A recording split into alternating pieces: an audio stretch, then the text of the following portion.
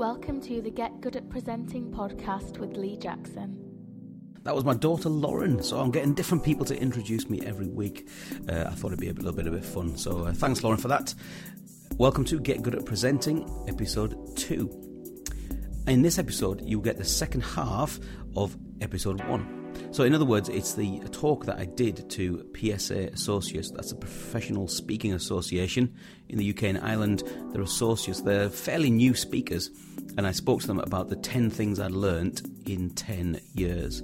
So you get the second half of that with some Q&A of me being live and off the cuff and really honest about what it's like to be a professional speaker and what I've learnt along the journey, really, over the last 10 years or so. So I hope you enjoy it.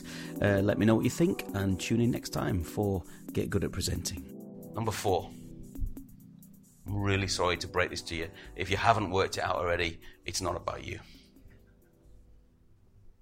It's really not about you.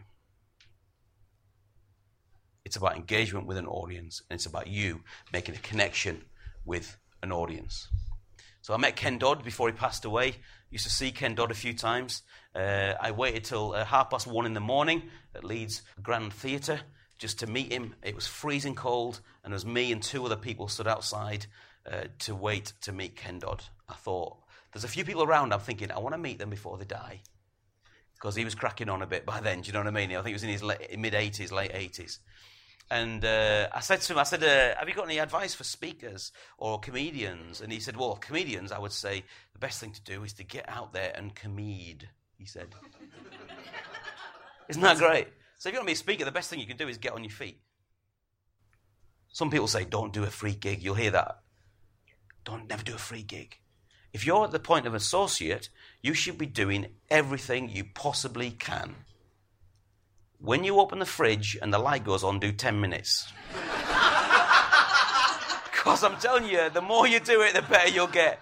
Just go for it, honestly. Anyway, here's Ken. Here's Ken giving us a little bit of advice. An audience is a wonderful thing. You play the audience like you play an instrument. You know where all the hot spots are. Where you need to cool them down. There's a bit more coaching here because they're a bit cold. See, there's 2 ways of doing a show. You can either do a show at the audience or with the audience. With the audience is the right way.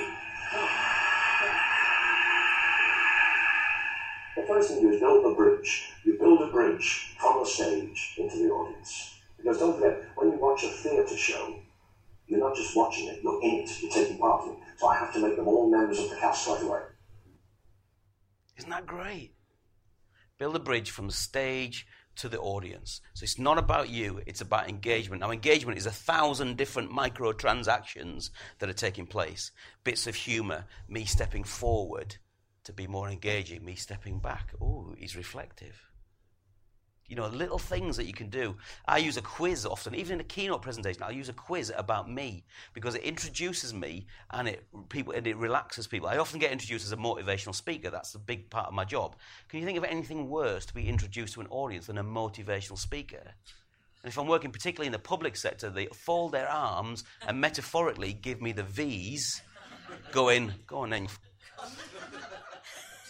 And so I've got a barrier then to get over. So I do it by breaking with engagement and little bits of humour. Do you see what I mean? You build that bridge. So it's not about your script. I'm really not into scripting. I'm into memorising chunks and bringing them together. That's quite different. A scripted talk, you can always tell that's a scripted talk. Give yourself some space to do it. Number 3, be careful what you aim for. So, been to PSA convention. I'm going to have the perfect keynote by the end of next week. I really am. Oh, didn't work out. Right, I'm going to go for the perfect workshop now. Oh, it's moved again. I've got to tweak it for that client. And no, this. Oh, okay, I'm going to go for it again. All right, this one's going to be the one. I'm going to and it's a moving thing. It's never quite like you think. And then when you think you've got to the middle, you probably haven't. And please don't aim for perfection. If you want to kill your business, if you want to kill your creativity, if you want to become depressed, then leave this weekend thinking, I'm going to be a perfect speaker. It's about progress and not perfection. If you're 10% better by Christmas, that's probably more realistic. But Lee, we want some anchoring. We can take over the world. Come on, Lee. Yeah, that stuff helps, but I'm not going to be the best speaker in the world. I've done this for 25 years. I don't think I am the best speaker in the world. I'm not even sure I would ever know whether I was the best speaker in the world. Do you see what I mean? So why aim for perfection? I just want to get better every day. That's why I turn on. That's why I've been here since Thursday for the Fellows Day. I'm exhausted, but I've been here since Thursday because I learnt loads. Because I'm into progress and not perfection. Perfection will kill you. So here's PSA. This is crossing the line a little bit. I'm a director. I was a president last year. I'm crossing the line a little bit. I'm going to be honest with you. The PSA is amazing. It can be a bit of a nightmare. I like to think of it as neutral. Because the PSA is a member organization. We're more akin to a charity than a business, actually. It's different transactions that take place. And actually what it is, I think, is that we are more about, just a collection of human beings. And there's some people you've had interactions with this weekend, and you think, do you know what, I could be their mate. And Julie and Bryony met a couple of years ago, and she didn't like you when you first met you, did she? But now they've got the same pajamas and they shared a room this year, right? That's how close they got, do you know what I mean?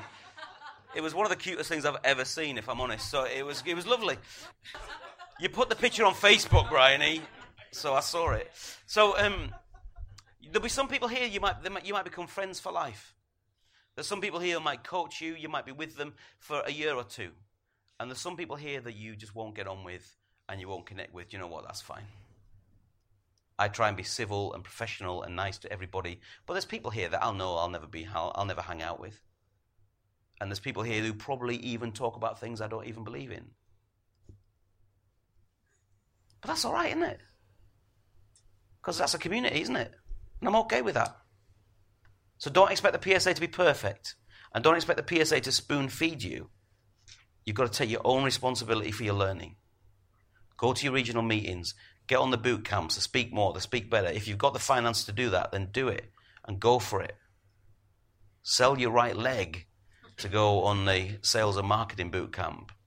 You could double your income after that. And I'm not BSing you. I'm really not. Because if you actually have a bit of a strategy and you know how to sell, it's going to be difficult. And ultimately, I just want you to be yourself. Be comfortable in your own skin. Learn to be yourself. Go away and think, I like that. That was a good speaker. It was nice to see all those speakers. That was good. I like that. But take that, but don't be like them. Please don't be like them. And please don't be like Lee Jackson. That's the last thing in the world you want. We've got enough Keith Chegwin lookalikes. It's a slow burner for some of you there. That's one of my opening lines. But it works well. But just learn to be yourself. Find your voice. How you dress. How you do your thing. Find what works for you. It's really important. And then I'll just end with this and I'll take some questions quickly. In the 12th of August, 1944, something happened. We were at war at the time with Germany. Actually, we were at war with the Nazis. That's not Germany. That's slightly different. Okay. They got to Guernsey. They got pretty close. They crossed it. They took over the Channel Islands. They got pretty close. And so we thought, we're going to plan this thing called D-Day, and we're going to get as many resources and many ships and soldiers and everything, and we're going to get into France and we're going to push them back, and we're going to win this war. But they thought, actually, we can't do that unless we can put fuel in the tanks. Without petrol, you'll only get a few miles, and then everything will stop. So what they did is this thing called Pluto. It's called Pipeline Under the Ocean. Pluto, Pipeline Under the Ocean. And from England and from the Isle of Wight, they put this secret pipeline under the ocean, and there it is there being done, and there's the actual pipeline. I think, on the Isle of Wight.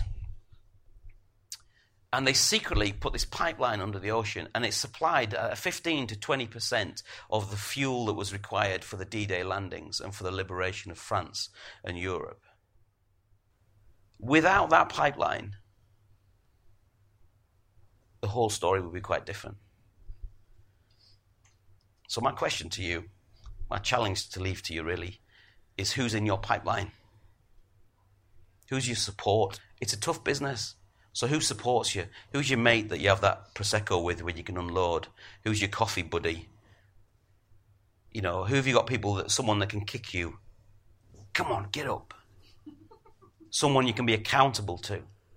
I have an accountability group with 3 other blokes, and we're all leaders in our particular field, and we get together and we ask ourselves difficult questions, and we ask ourselves, like, how's your marriage?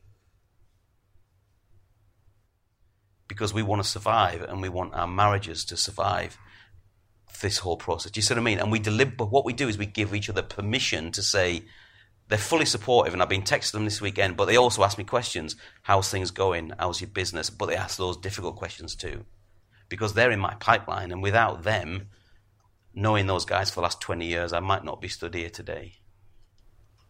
Don't think of this as a solo sport. This is a team sport. And that's what the PSA brings you.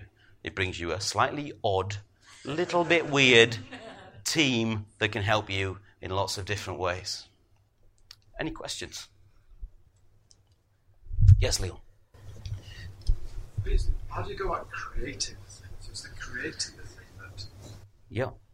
So how do you create something? How do you go about creating? Well, I think you've got to learn how your own brain works, and you've got to learn also what the market wants. So it's great that you have a story, but that story needs to be, does it tick the boxes for the marketplace? So do something. So we can all do paintings and be creative, but not many people would buy my paintings because they'd be rubbish. Do you know what I mean? So you've got to understand. So the creative process is find out how your brain works. But actually, the creative process has got to be grounded in, will this sell? So how can I use my story to do something that would sell? I guess, so what's the best way of finding out what sells? Ask around and know what your niche is, know what it is. It's very difficult. That's such a big question. What sells is such a big question to answer right now. Because are you talking about corporates, large SMEs, small SMEs, the public sector, education, schools? I can give you different answers for all of those things. Yeah. Any other questions? Hi. How long what is it you've been waiting for before you allow yourself to move on to the next thing that you can create? Yeah, so I think part of it is trial and error. So create something and give it a bash at selling it and marketing it and that. And if you realise that actually, it's a little bit tumbleweed, you know. If your mum really likes it, but no one else has ever bought it, that's why you need people in your life to say, actually, that's great. It's Alex, isn't it? Yeah. So it's like, that's great, Alex, but actually I don't think it quite works. So I had a friend of mine who was going into schools to try and sell a particular package, and he was very passionate about a certain book, and he was making this book into like a play and stuff that the schools could do, and it looked fantastic. But the play wasn't on the school curriculum. So the teachers haven't got time to bring him in because they're like, well, that's an optional extra. But if he'd chosen the play that was on the GCSE curriculum, he would have got loads of bookings. Do you see what I mean? So it's just working out that a little bit. So at trial and error, we might have 3 or 4 things that you do, but just try them and get people around you that can give you some advice in the PSA that might help. Yes, hi, Julie. Pause, right? I understand the power of the pause. I get that. But the reason we don't like pause is like when in conversation we don't like the pregnant pause, yes? So when it comes to speaking, it's not a natural thing. But I've seen some speakers where the pause, and now it's timing, because they get to a point where it's like almost uncomfortable, right? Yeah. And then they come in, and I wonder if they've forgotten something. But then they come in just before I have a panic attack. So yeah, so for the recording, how long should you pause for? And pauses can be too long. Yeah, absolutely. There's nothing worse than somebody speaking and just for no reason stopping.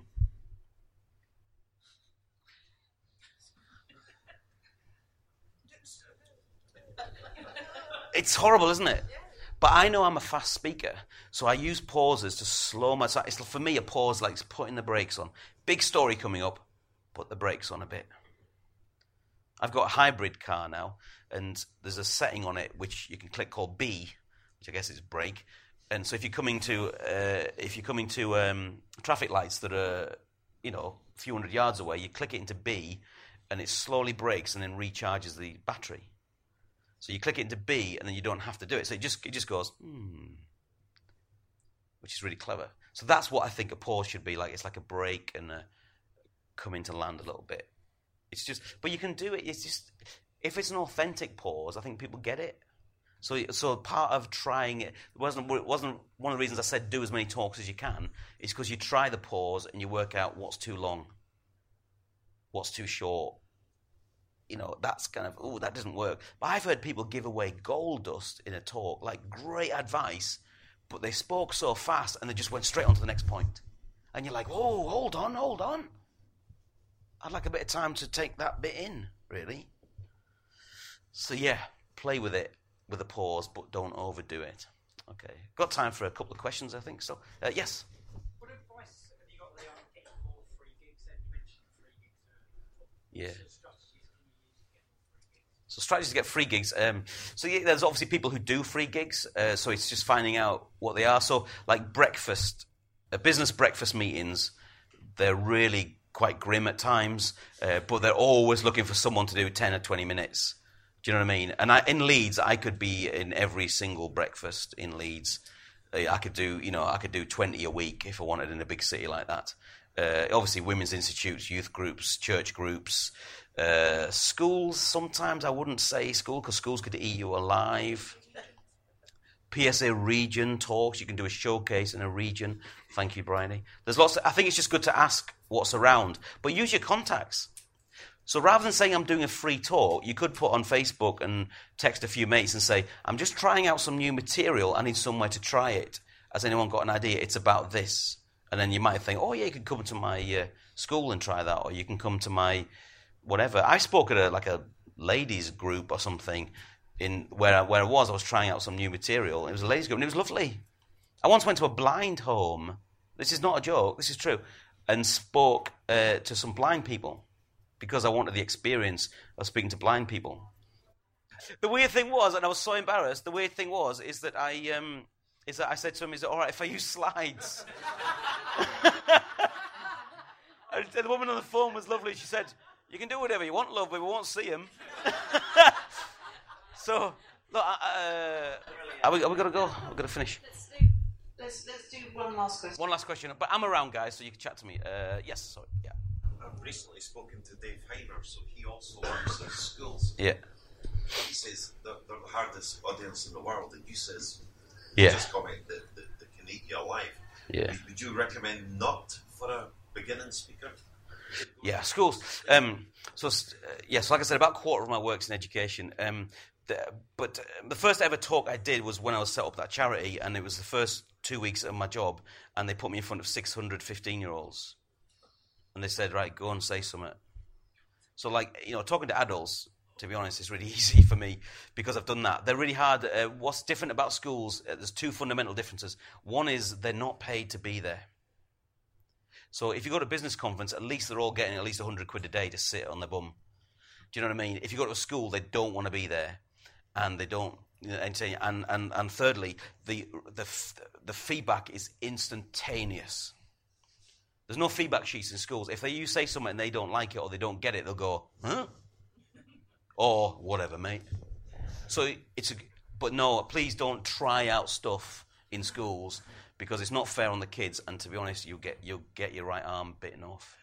But there's people in the PSA. There's a school speakers hub. We can talk more about that if that would help. Has that been helpful at all? Yes. Has that been helpful? Great. Happy to help you guys. All right.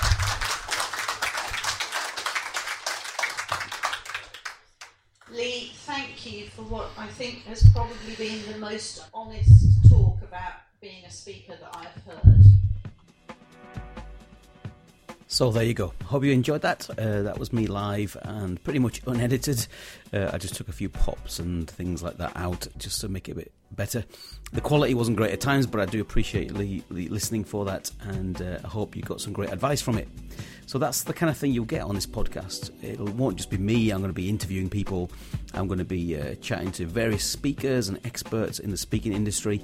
I'll tackle particular subjects, and I'll even do some podcasts that are just Q&As as well. So if you've got any questions, then you can get in touch. You can subscribe to the podcast, and you can obviously get in touch via my website, which is leejackson.biz. That's leejackson.biz. More details about that in just a moment, and I'll see you next time. Thanks for listening to the Get Good at Presenting podcast with your host, Lee Jackson. If you'd like to know more about Lee's work as a motivational keynote speaker and presentation coach, visit his website at leejackson.biz. That's leejackson.biz.